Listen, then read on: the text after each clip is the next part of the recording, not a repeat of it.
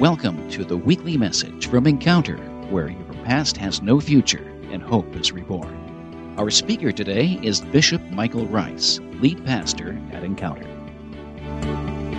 Talk to you for a few minutes about going about doing good. Acts chapter 10, verse 38. Acts chapter 10, verse 38 says this.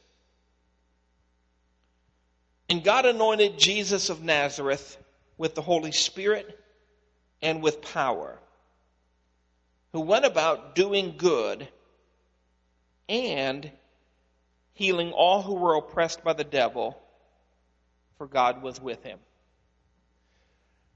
It's funny when you go back and you read a little bit about history. You know, we have these idyllic ideas of what the 50s were like and the 40s and how life was so different, and in many ways it was different. But they talked about then, about all the stress that they have in life.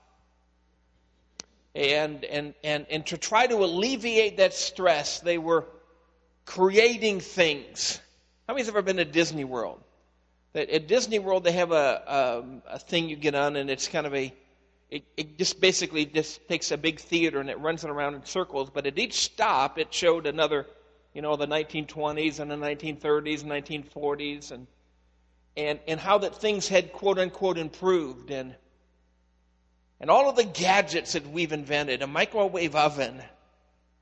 I remember the first time I saw a microwave oven, it was on a ship. We were out deep sea fishing, and there was like 60 people on this boat, and they had a little place where you could get a hamburger, hot dog, and you paid $2, and they took this thing and they stuck it in this thing and pressed a button, and 60 seconds later it's hot.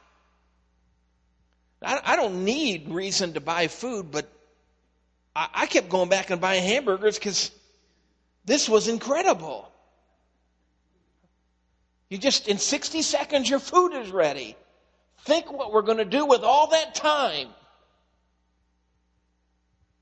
And, we've got cars that go faster, and everything's automated, and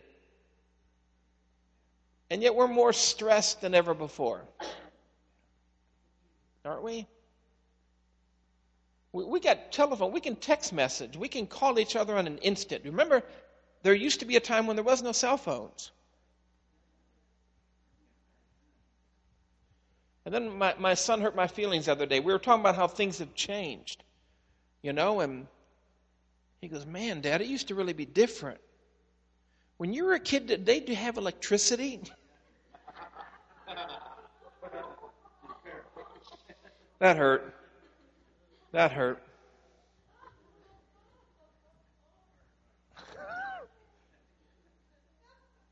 He's still grounded.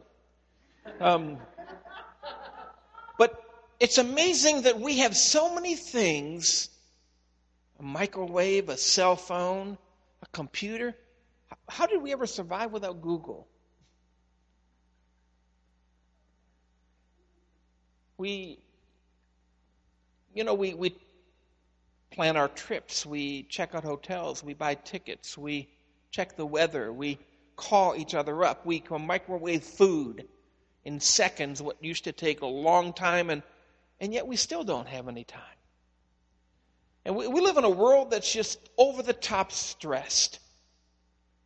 My wife and I just October this year moved into an apartment complex. That's the first time since she and I were newlyweds that we've lived in an apartment, and there's people stressed in that apartment complex. They're just struggling with life. I don't know how else to put it. I'm not saying they're bad people. It's just they're stressed. Not all of them, but they're stressed. Life is stressful. But it was stressful back in these days. In the days when Jesus walked this earth, life was stressful. And this verse has been going over my spirit for a couple of weeks now, and he just went about doing good. You know what I like about that verse?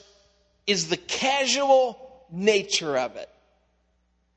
It's just natural to get up in the morning and get dressed. And it's just natural. When your body's hungry, you eat. When you're thirsty, you drink. When you're tired, you go to sleep. And Jesus, he just went about doing good. It's not that he didn't have any stress in his life. He was here to save the whole planet. If you think about it, there's some stress involved. We'll all die and go to hell if he fails. I'm not trying to be facetious, but that's a reality. Here's a man who knew stress, and yet it was just his natural nature. You get the sense when you read this that he didn't have to get up and, I gotta do something good today. He just went about doing good. It was as natural to him as breathing. Just went about doing good. Just run into you. He just did good. He just, in spite of the whole weight of the world on his shoulders, good morning. He did good. He helped you. JJ and I were walking in the apartment, and there was a lady at the next building down, and she was an elderly lady, and she had her groceries in a cart, and she was trying to pull it through the snow in the parking lot and get up to the doors of her apartment, and she was struggling with it. And as soon as we saw that, JJ went running over to help her, and he went up to her and he said, "Can I help you?" And she got all startled, and she said, "What?" He said, "I want to help you." Well, I can't pay you. No, we just want to help you. She seemed genuinely shocked. You hold a door for somebody, they seem genuinely shocked anymore. You say nice things to people, and it's like you've interrupted their moment of misery. They're at first, they snap at you. I mean, know what I'm talking about. You be nice to them, and they're like, What?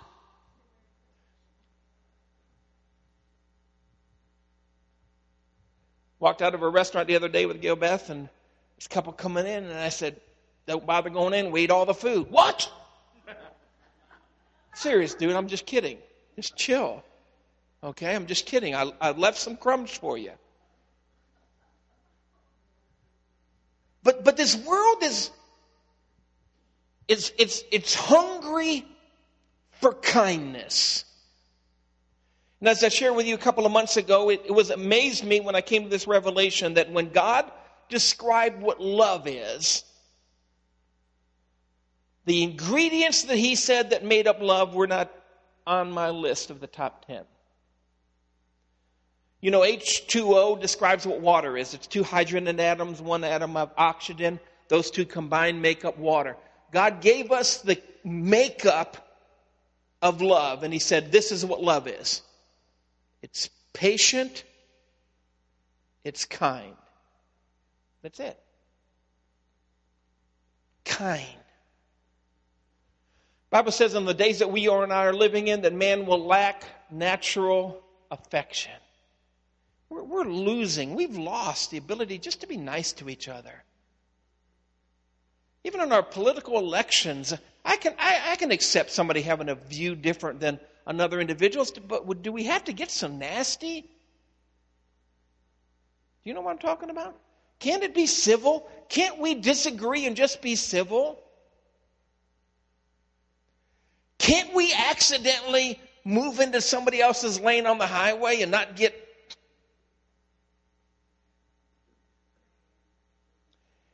Just across the street, JJ and I were... In fact, we were coming or going from Wednesday night. I had a bunch of kids in the car and needed gas, so we pulled over at Speedway, and some lady got all upset because she thought I was stupid, I guess, and she showed me I was number one in front of the kids. And she got so mad she got out of her vehicle and she displayed it for everybody to see. That guy's number one. All I did was try to pull in and get gas. People are just... We live in a world that's angry. And what a great opportunity. Can I tell you, I think that sometimes we make this Christian thing just too hard. Jesus just went about doing good. I know there are people in this room, you want God to use you to deliver others of demons, and you want God to heal people through you. That's a noble idea. But here it started with Jesus went about doing good, and then he delivered and healed. But first, there was in his heart an attitude, a desire to just do good. To better somebody's situation at your own expense. It's kind of what God did for us. He looked at the mess we were in and knew that we couldn't fix this on our own. And so he left what he had and he risked it all to come down here to better our situation. And he did it with kindness and he did it with love. And his modus operandi was just to go around doing good. And it doesn't put any definition on that. It could have been a nice word. It could have been a joke. It could have been a kind heart. It could have been a listening ear. It could have been a lot of things. But we get this. It just seems like it was just natural. Years ago, we were at San Antonio, Texas for a convention of Church of God. They gather every 2 years from around the world, and so they invade a city by 30 or 40,000 people. And frankly, I was embarrassed. I was sitting in a restaurant, and this is a convention town. It's a beautiful city, and I asked the waitress. I said, "Man, you guys are busy." And she didn't know we were with the Church of God. She said, "Yeah, there's some big church group in town." I said, "How's that going?" She goes, "I hate it." I said, "Why?"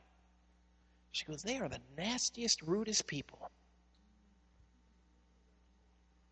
I'm not throwing stones, but it shouldn't be that way. I just happen to think that wherever we go, we ought to be the brightest bulbs in the candelabra. I think they ought to be glad when we come. I think you can even complain and walk away and still be respected and be kind about it. I think so. I think that one of the things that we've lost in the church is just this ability just to be kind. To just go around doing good. It ought to just come out of our nature. It ought to just be as natural as breathing. I've been asked, "Pastor, don't you ever get in a bad mood? Do you never have any problems?" I have problems. But I've allowed God to change the nature of my heart, that the problems are small and He's big. And getting nasty has never fixed a problem I've ever had. What it has done is caused me to get stressed out. I read the headlines in Drudge Report today. It said that they now suspect that 9 out of 10 ailments and diseases are caused or dramatically increased by the presence of stress in our lives. So I want to walk around stressed. Why? I've never stressed over one problem and made it any better. I can either laugh through it or I can just get stressed through it, but you know what? I'm going to get through it. And Jesus just walked around doing good. It's as natural as breathing. I think as Christians it ought to be that way. Number one, I think the person you're married to ought to think that you're just a kind, good person. Wow, that went over like a rock. Man, I just threw that in. I thought I'd get a support on that one. I just think your family ought to say, "He's kind. She's kind. I don't agree with her. I don't agree with him, but they're kind." I think doing good ought to just be natural. I think if you really want to show your spouse that you love them, show patience and kindness. 30 years of counseling, I have never had a husband or wife show up in my office and say, "Pastor, I got a real problem. My wife is too patient and kind with me." In fact, it's usually a little bit more of the opposite. They're impatient and they're not kind. think that your neighbors ought to see you as patient and kind. I think that we ought to have the natural ability just to walk around doing good. I say this for reference. I'm not trying to brag. I'm just saying, we walked into Subway. You know, this Subway down here, there was a young lady that works in there. She used to be really nasty. And she'd bark at us every time we'd order food. And so every time I go in there with JJ, man, I'd joke with her. I started cracking how mean she is. We'd get ready to step up next in line, and she'd be back there. I said, okay, JJ, get ready for the attack. Here she comes. I'd say it out loud so she could hear me. She got to laughing about that. We'd go through the line ordering our food, and I'd tell all the other people, I said, I'm praying for you, got to work with her. That's got to be tough. Any of you figured out why she's so mean? I'd laugh. She chilled after a while.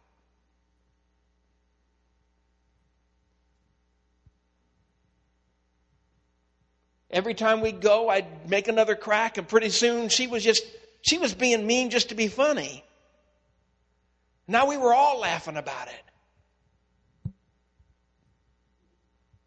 Hadn't gone in there for several weeks, and went in the other day and walked in the door, and there's a big commotion, and some of them quick ran in the back room, and then they came out and they brought her out, and she goes, oh, where you been? I said, just haven't been here for a few weeks. All right. I told them to let me know when you came in. I wanted to take care of you. She had been in the back room, and I don't even know her name, but I think we ought to walk around being kind. My mom used to say you can attract more flies with honey than you can with bitterness. What is it? Vinegar. I said, why do I want to attract flies, Mom? You say this stuff and it's just stupid. I understand what you're trying to say, but I don't want any flies.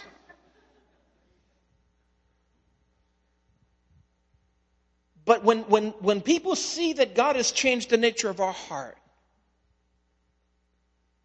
and that comes out in kindness, where it's just natural, just to be kind.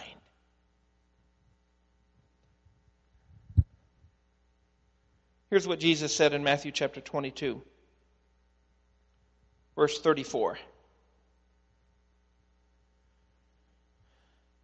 But when the Pharisees heard that he had silenced the Sadducees, they gathered together. Then one of them, a lawyer, asked him a question, testing him, and saying, Teacher, which is the great commandment in the law? Jesus said to him, You shall love the Lord your God with all your heart, with all your soul, and with all your mind. This is the first and great commandment. And the second is like it. You shall love your neighbor as yourself. On these two commandments hang all the law and all the prophets.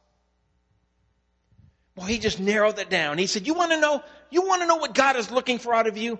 Love him with all your heart. But you can't do that without getting the other side of the coin. You got to love your neighbor. Go around doing good. He says, in fact, this is so important.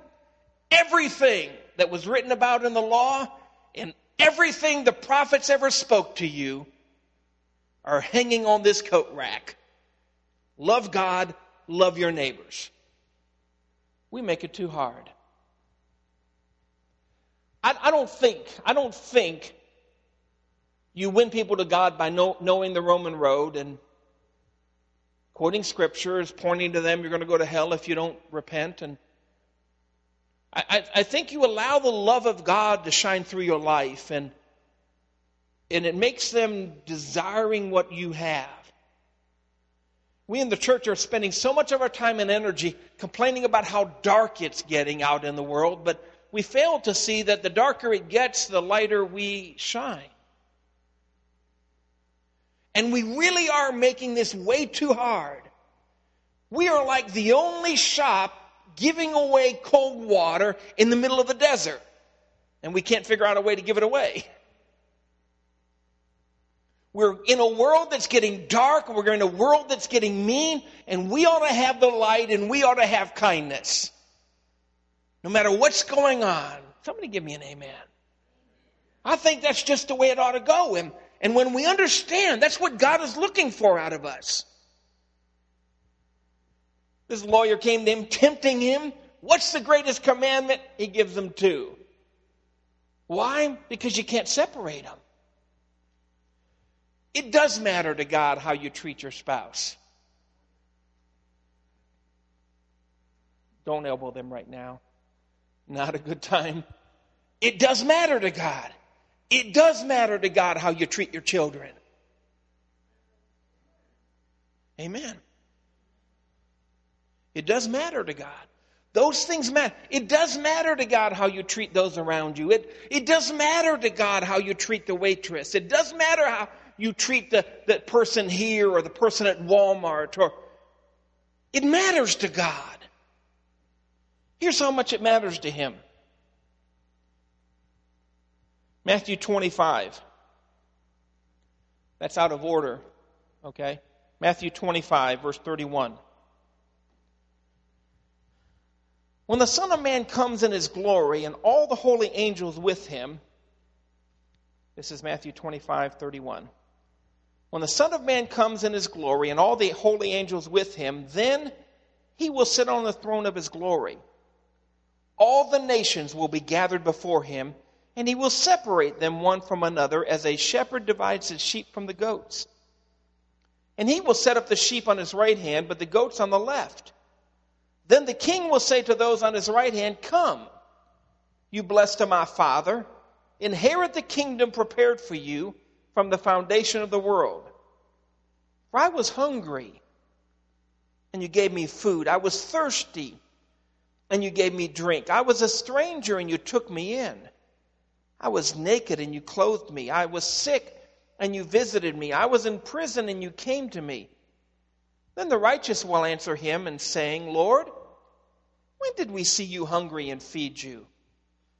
Or thirsty and give you drink? When did we see you a stranger and take you in? Or naked and clothe you? Or when did we see you sick or in prison and come to you?" And the King will answer and say to them, "Assuredly I say to you, inasmuch as you did it to one of the least of these my brethren, you did it to me." Then He will also say to those on His left hand, "Depart from me, you cursed, into the everlasting fire prepared for the devil and his angels. For I was hungry, and you gave me no food. I was thirsty, and you gave me no drink. I was a stranger, and you did not take me in. Naked, and you did not clothe me. Sick and in prison, and you did not visit me." Then they also will answer Him, saying, "Lord, when did we see you hungry or thirsty, or a stranger, or naked, or sick, or in prison, and did not minister to you?" Then He will answer them, saying, "Assuredly I say to you, inasmuch as you did not do it to one of the least of these, you did not do it to me." And these will go away into everlasting punishment, but the righteous into eternal life. That's where words out of Jesus' own mouth. It matters. It matters how you treat somebody else. We had a young man, his name was Steve. He was 35 going on 8. He had mental challenges, and he was a case. He didn't come to church that often, but he seemed to always know when we were having a church dinner. And Steve had problems with his mouth, so he had large teeth, and he never brushed them. So it was like a garden, okay, in his mouth, and different pretty colors and things like that. And he would sometimes sit down at the meal, and you didn't want him sitting across from you because he loved to talk while he might had a mouthful of food, and you just needed a splatter shield. That's not enjoyable, I understand. But he took a liking to one of the guys in the church who liked him the least. And who had the patience of a gnat. His name was Bob. And Steve would grab his plate of food and he'd sit down across the table from Bob and eat. And Bob was one of these guys, not a hair out of place, everything just so. And he'd be all panicked. He said, I'm up 1.5 pounds. I got to lose this. I'm not even going to go there. I can be 1.5 pounds up from morning to the evening, okay? But Steve would sit across from Bob Blair and he'd talk and food would splatter. And Bob finally came to me and he said, listen, Pastor, you're going to have to do something about Steve. We can't have this every time we have a meal function. If I can't have what? Him coming and sitting there and talking and ruining my supper. And I said, Bob, you don't get it. He's a test. He's a least of these. You see him as an annoyance. You don't understand. He's a least of these. And God your Father is watching how you treat him. I said, if that doesn't set home with you, let me say this. He has never probably mentally reached the age of accountability. I think he has a do not go to jail card in his pocket. You know what I'm saying? I said, so it doesn't matter how he treats you. But it does matter how you treat him. And it does. The least of these. But you know what? I don't think when Jesus is saying this, I don't think he's talking about real food. And that's fine. If that works for you, that's fine. But he's the same one that said, don't worry about those that can affect your body. Worry about those that can affect your soul. So it seemed to me it would be contrary to them to focus on your body. See what I'm saying? I'm not saying we shouldn't feed the hungry. We should. I understand that. I think he's also talking about spiritual. There's a whole society out there that's hungry for God. They just can't find him. They don't see him in us. There's a man who was a renowned atheist back in the 1930s over in Europe, and he went around making lots of money, speaking at universities about the non-existence of God. And one day he was on a train, and a well-known preacher recognized who he was, sat down in the seat next to him and said, I want to talk to you about the problem you have with Jesus. And the atheist said, you misunderstand me. I don't have a problem with Jesus. It's you Christians I have a problem with. If I ever met one of you that was like him, I would probably be unemployed. Yeah.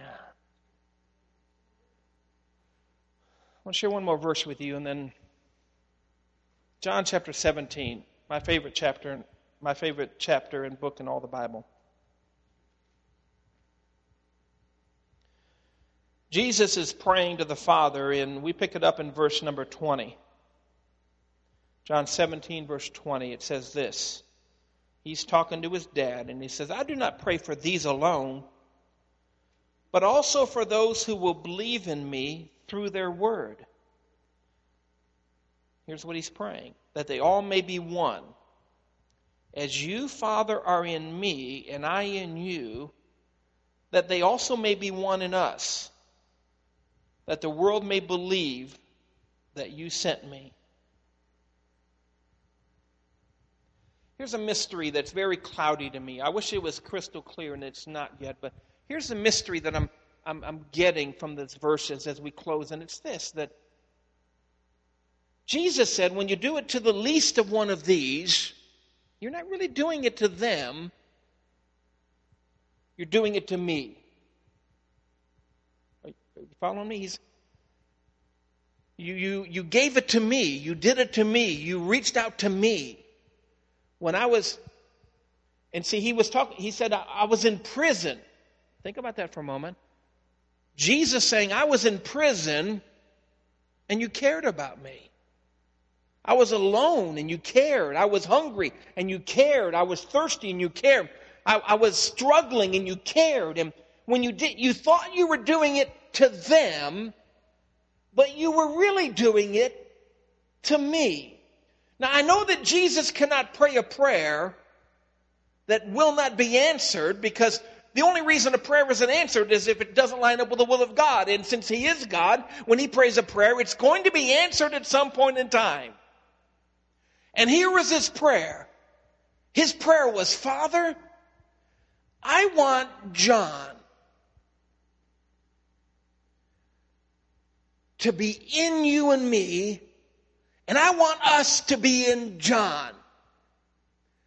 I want John's relationship with us to be such that he's in us and we're in him. Father, like you and I are one, let them be one. And another time Jesus said this, you've seen the Father, you've seen me. You've seen me, you've seen the Father. Why? Because they were so much alike. And Jesus said, I want our children to have that same kind of experience. So that when somebody encounters John, they think they've encountered me.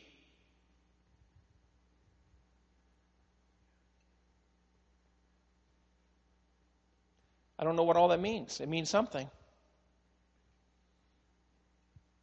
And I think it starts with kindness. I think it just starts there. I think it just starts with going around being kind. Being kind. Jesus walked around doing good. It wouldn't matter whether you were a 5-year-old or a 15-year-old or a 50-year-old or a 150-year-old. We all have the capacity to be kind. And this world is dying for that. How many in here would love to be able to lay hands on the sick and see them recover?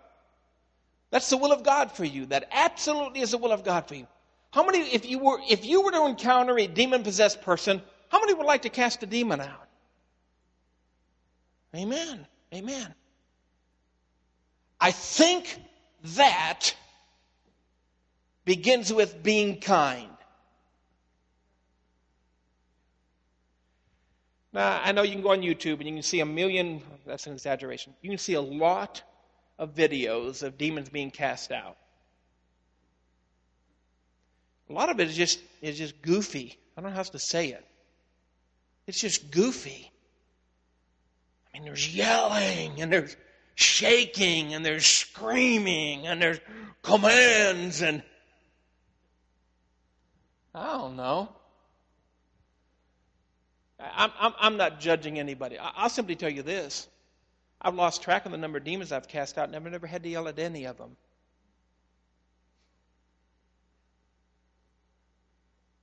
Never had to yell at any demon. It's kindness. When you know that he that is in you is greater than he that's out there, you don't have to yell. Can I tell you, parents, when you yell at your children, you're already displaying you've lost control. You got to yell at your dog, you're already displaying you've lost control. Uh-oh. Okay, I'll back that one up. Let's just leave that alone.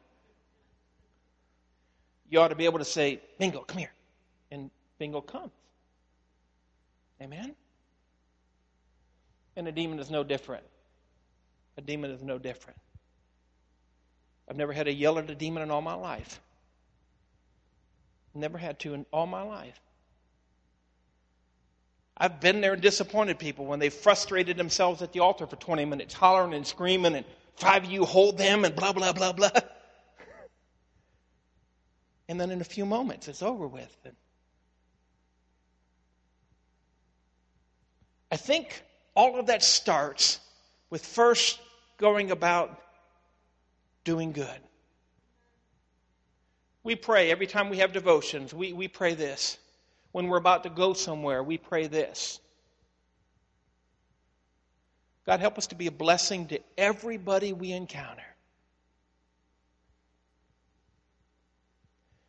The waitress, the clerk at Walmart, the guy that helps us with this, the person in the parking lot, even the person at the gas station gets so angry at me I still don't know what I did wrong, that she's got to jump out of her car and scream at the top of her lungs and say, I'm number one.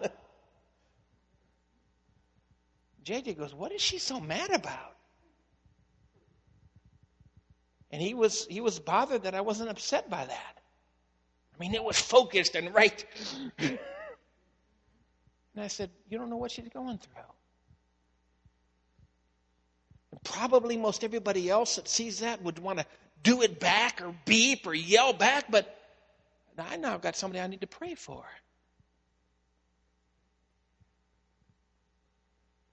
Do unto others. If I ever get that angry and upset, pray for me. Amen? So I'm going to present you with a challenge today. It's called 2020. I'll explain what that means in just a moment. That's what the googly eyes are all about.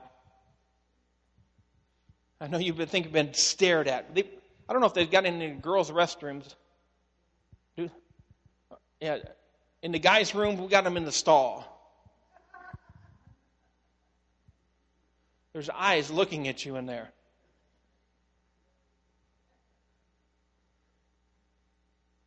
I'll just leave that alone. But all over the building, there have been eyes.